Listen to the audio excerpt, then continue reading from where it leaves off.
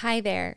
Thank you for joining the conversation. I am Shasta, and today in this bonus exclusive interview, I am speaking with Dr. Sima Samar, one of the most influential women in all of Afghanistan, about what the U.S. military exit will mean for women in Afghanistan.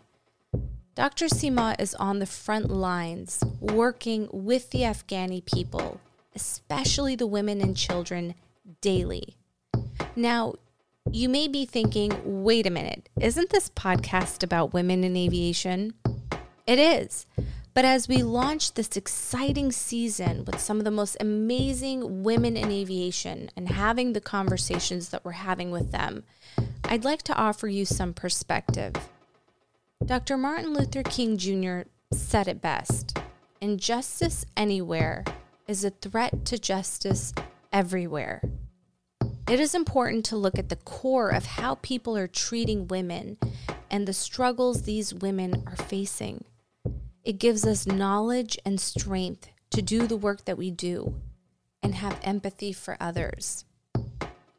Because of my Afghani heritage, several people have reached out to me lately with great concern about what will happen next to the Afghani women now that the U.S. is leaving, especially all of the progress that we have made in the last 20 years.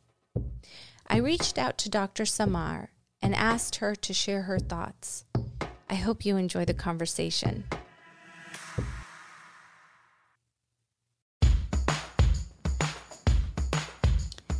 Today's episode is brought to you by our sponsor, Atlantic Aviation.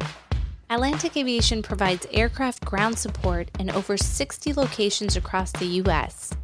I am proud to be partnered with a company that puts their people first and values diversity and inclusion.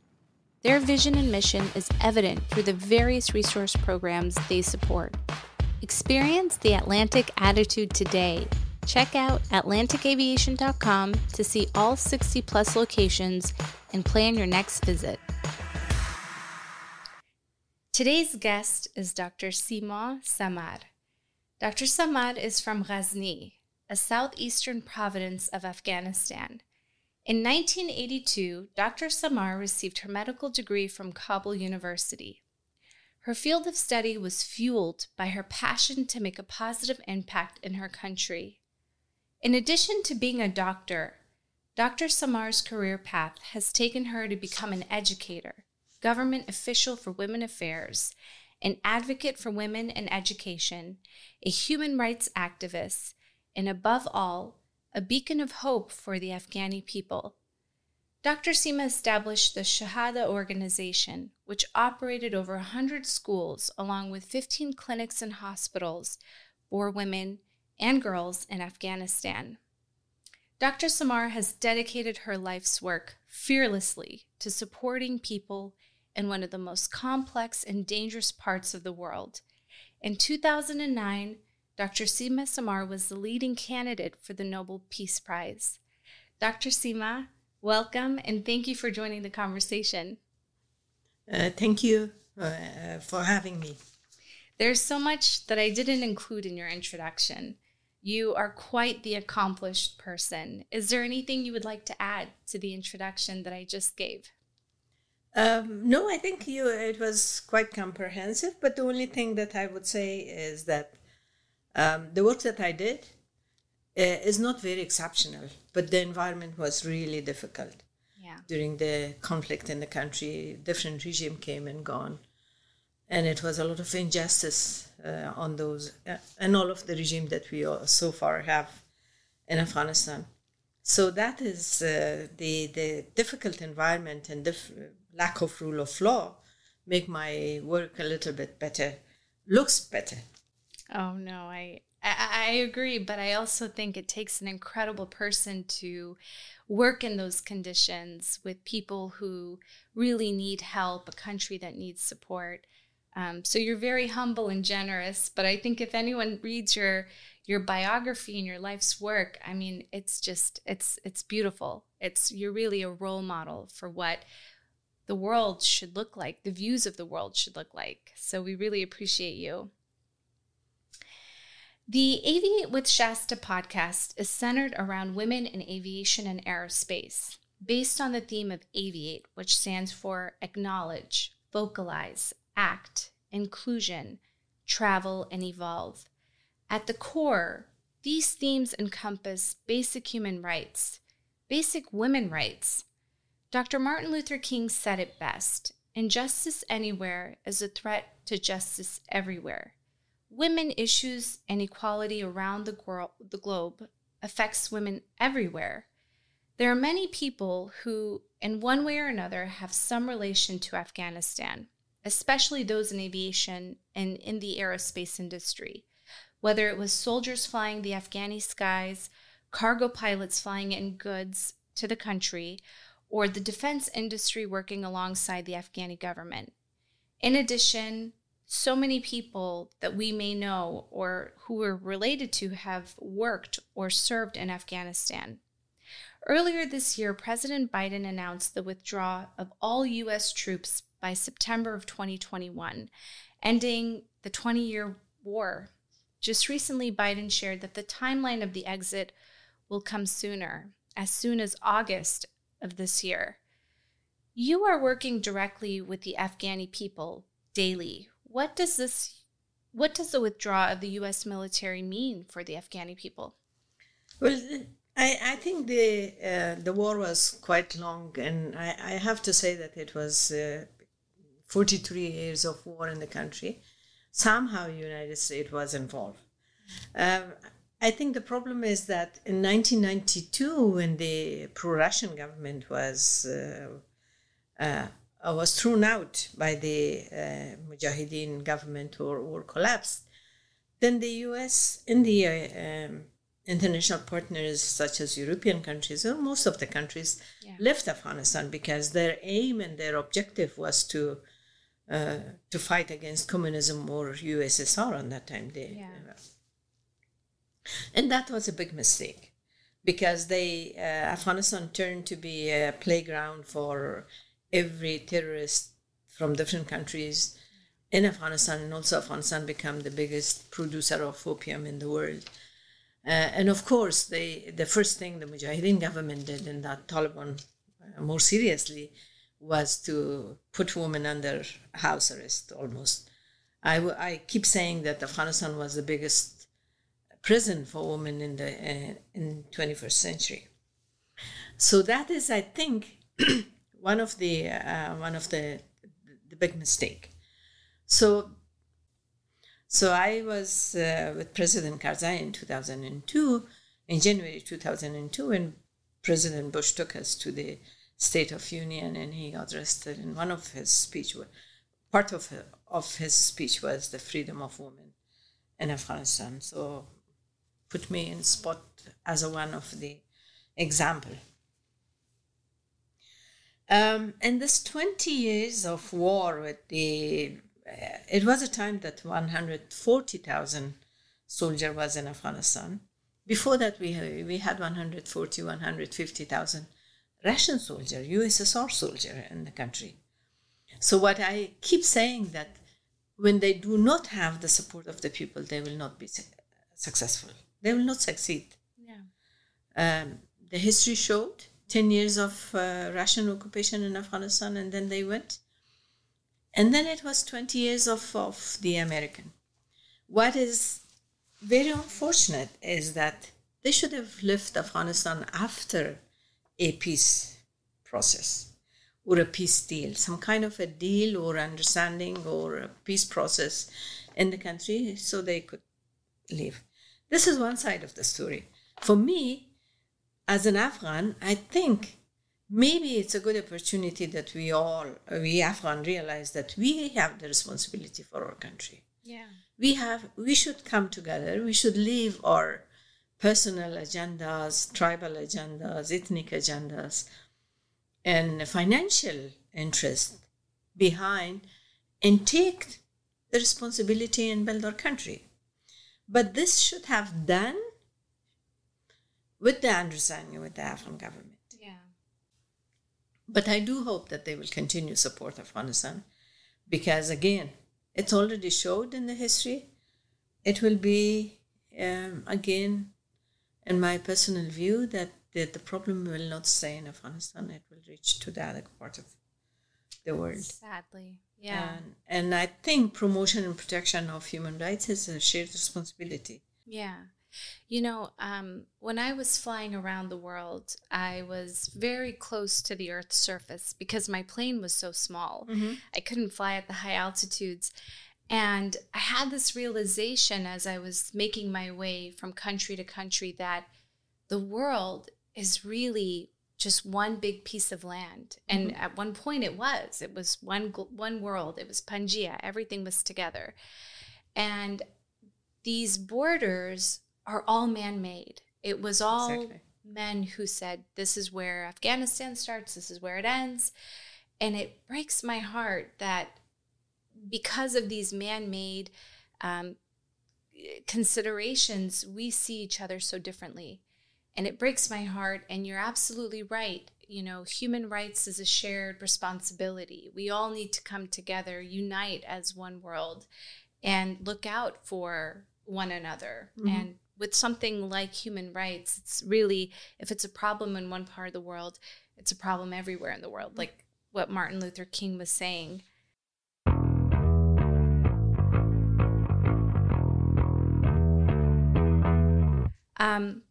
When I visited Afghanistan during the global flight, I was so shocked to see the amount of support that I received from my arrival. I remember meeting my dad at the airport, and we were going through customs and immigrations, and I saw a big crowd outside of the airport. I asked my dad what was happening, and he told me that those people were there to welcome me back. I saw children, young girls, mothers, fathers, elderly men and women. They had flowers and proud smiles to see me. It was really one of my most cherished memories of my life. It seems that the Afghani people are very proud of the progress as a country that they have made with women developments. Would you agree with this? Yes, I think in the last 20 years, we have remarkable achievement in the country. I mean, of course, you're one of the good example for the girls who live in Afghanistan. But you can imagine that the number of the girls who were going to school during Taliban maybe were not exceeded from 100,000. Now 3 million girls are going to school. Wow.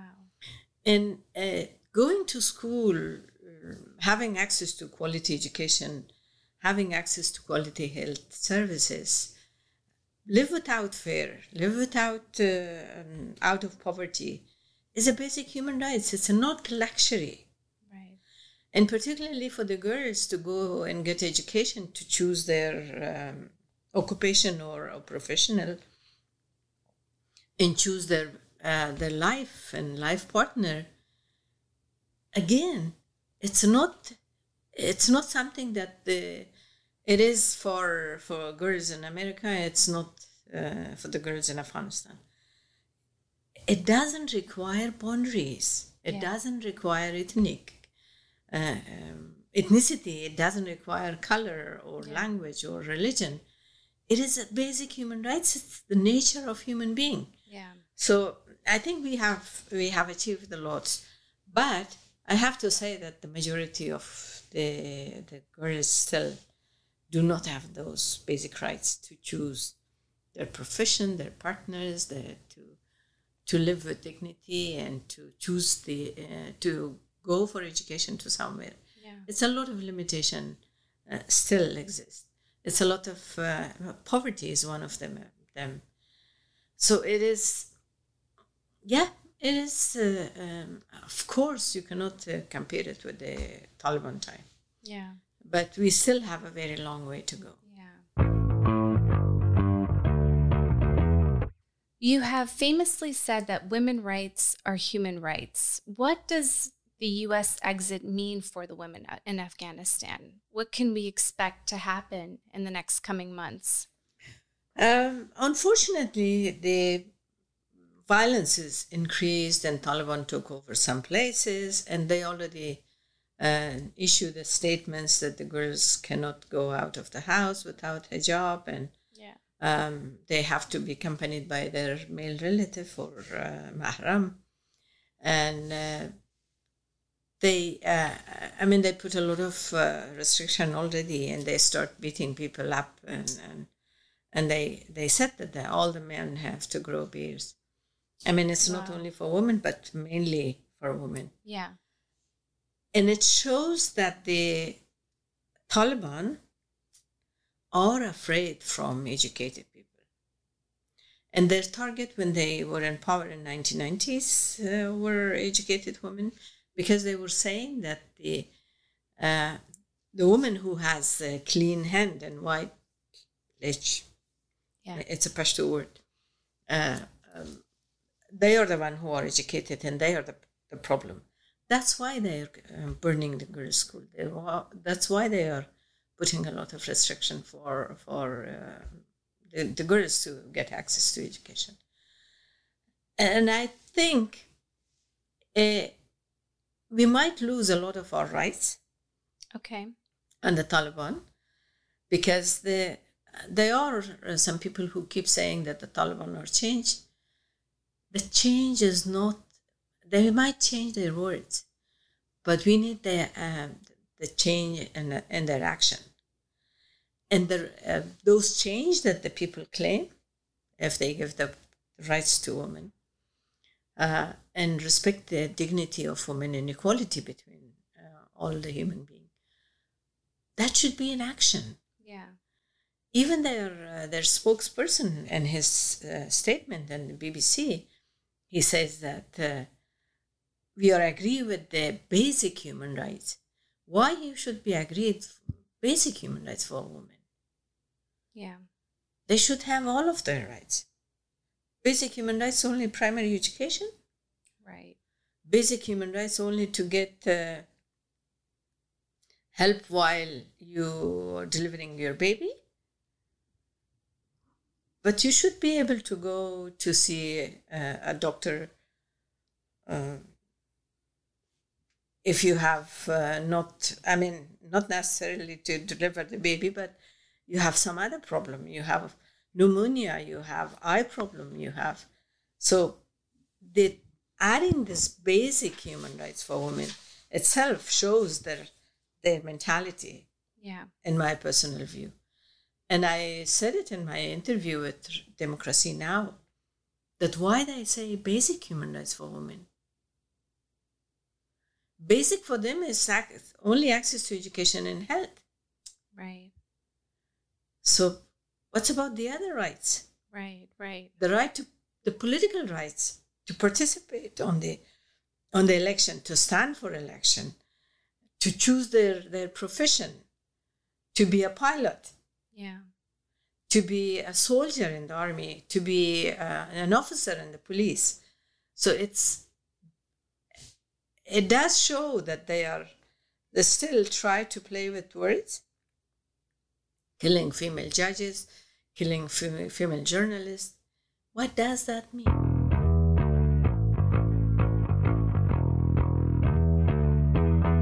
For me, I think something that alarmed a lot of people around the world is when they heard former President George Bush say that, and this is a quote that he said, "I'm afraid for Afghan women and girls. I'm afraid Afghan women and girls are going to suffer unspeakably harm. They are scared." You know, this is a former president who is sharing this about the girls and the women in Afghanistan, and it's alarming. What was your reaction to that quote? Well, I think he was the one who already started the military intervention in Afghanistan. And he was always saying that. His wife was quite active on supporting Afghan women, because she was part of, there was establishment of a Afghan American Women Council when I was the Minister of Women's Affairs, so she was involved on that.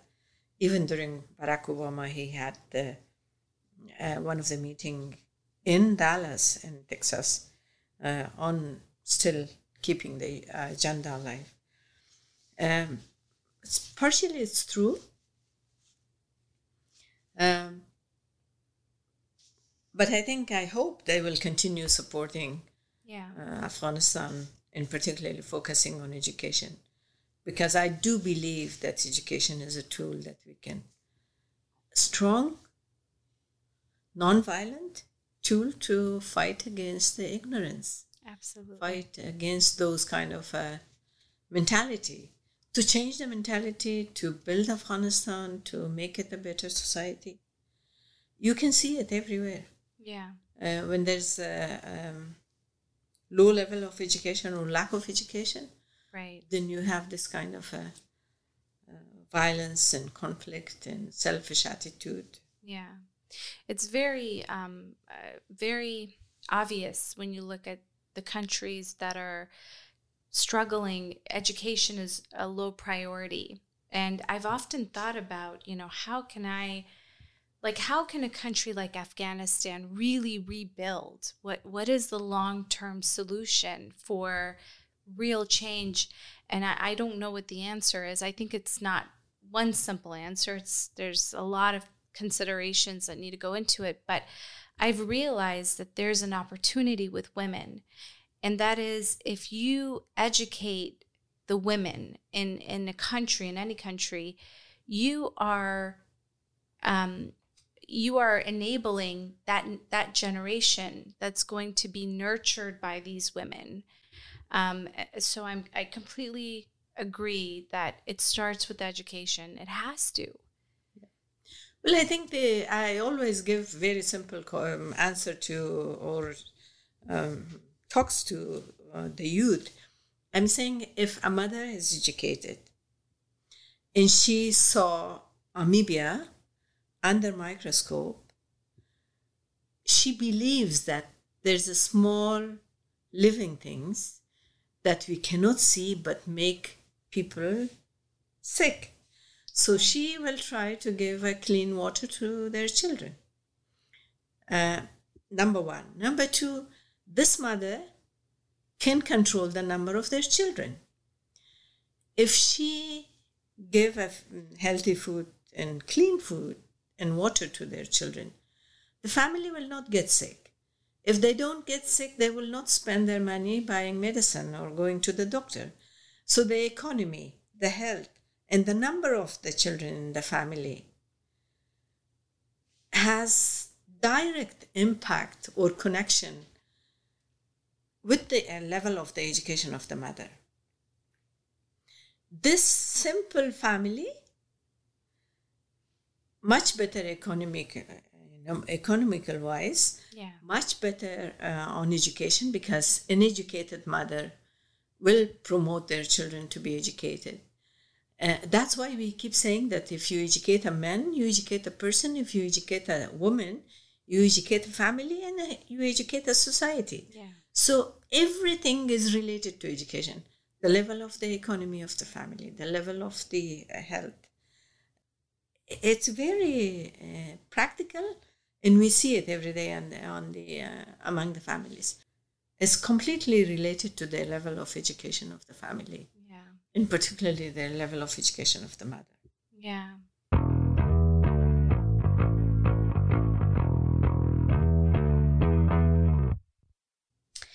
During my stop in Kabul along the global flight, I had the opportunity to meet with Afghan military pilots. I was so very inspired by their courage and strength.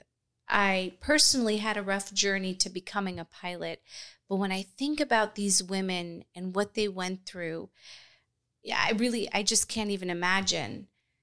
They were proud of me for flying around the world, and I was proud of them for flying for our country. It was this powerful exchange of admiration. Do you have an idea of what will happen to the women pilots who serve in the Afghani military? Well, it's difficult to judge. First of all, I personally think that the Taliban will not be able to take over Afghanistan completely.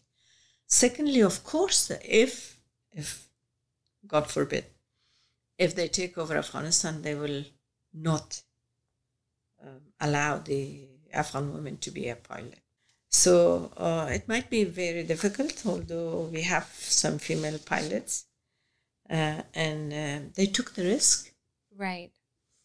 And I hope they are not be pushed to leave the country. Right. For their safety. Right.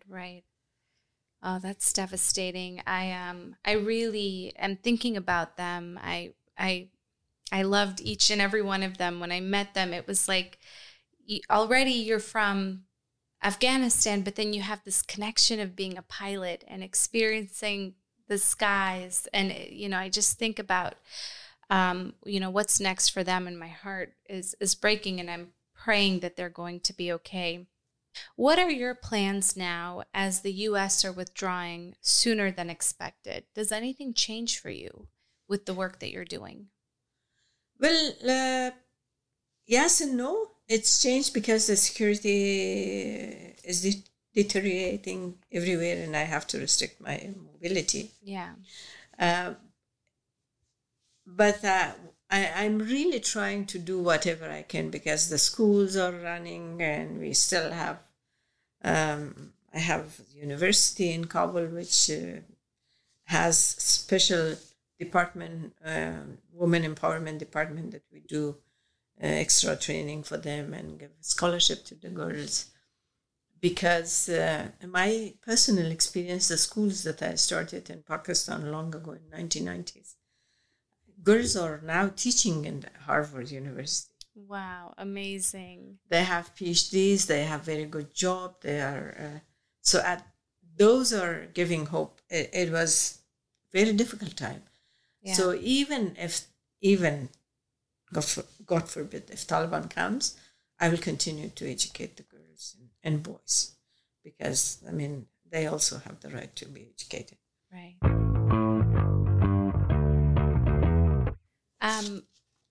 During your career, you have been the beacon of hope for so many people. How are you able to be so strong in these tough moments? Well, first of all, I have commitment. Secondly, I believe on equality.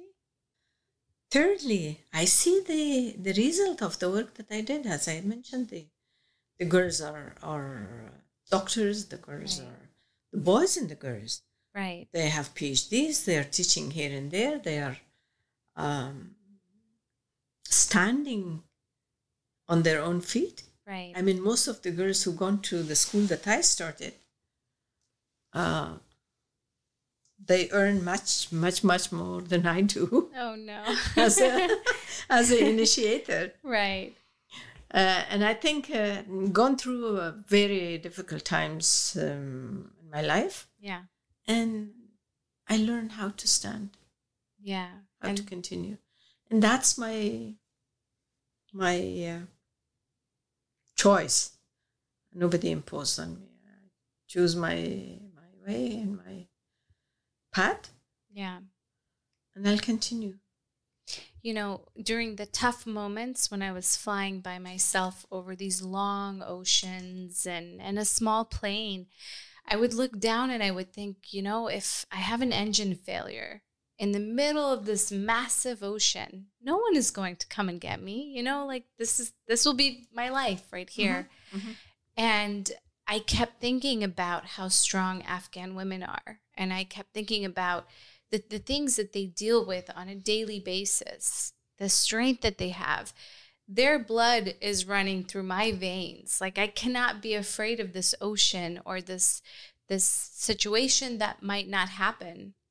And so the courage that the Afghan people have and that they've had for so many years, and the courage that you have, it really speaks in so many different ways. And for me, it spoke to me when I was feeling very scared by myself in the small plane.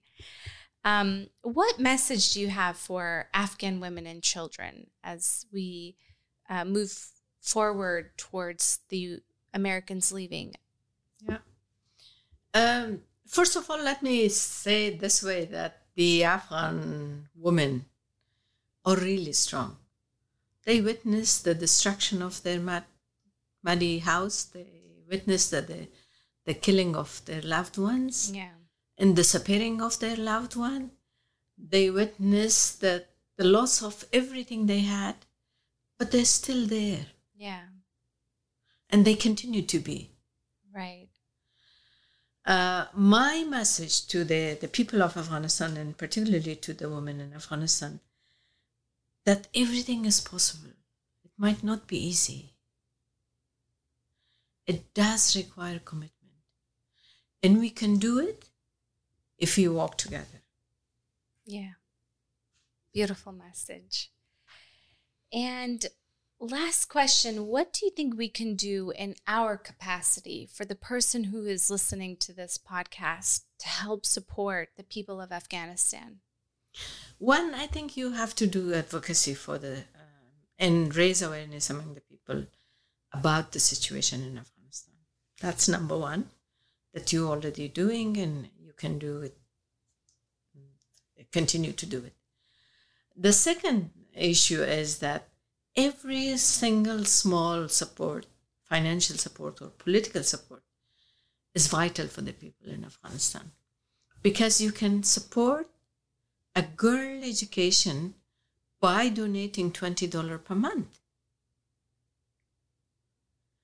You can support by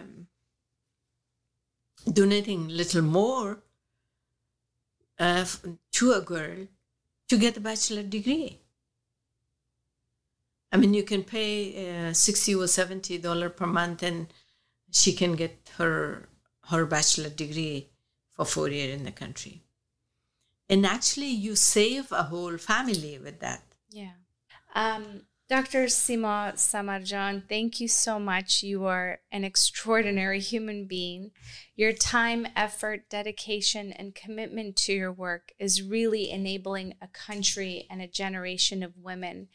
I thank you for your time, and we wish you and all of the people in Afghanistan the very best. Thank you. Thank you very much. Thank you.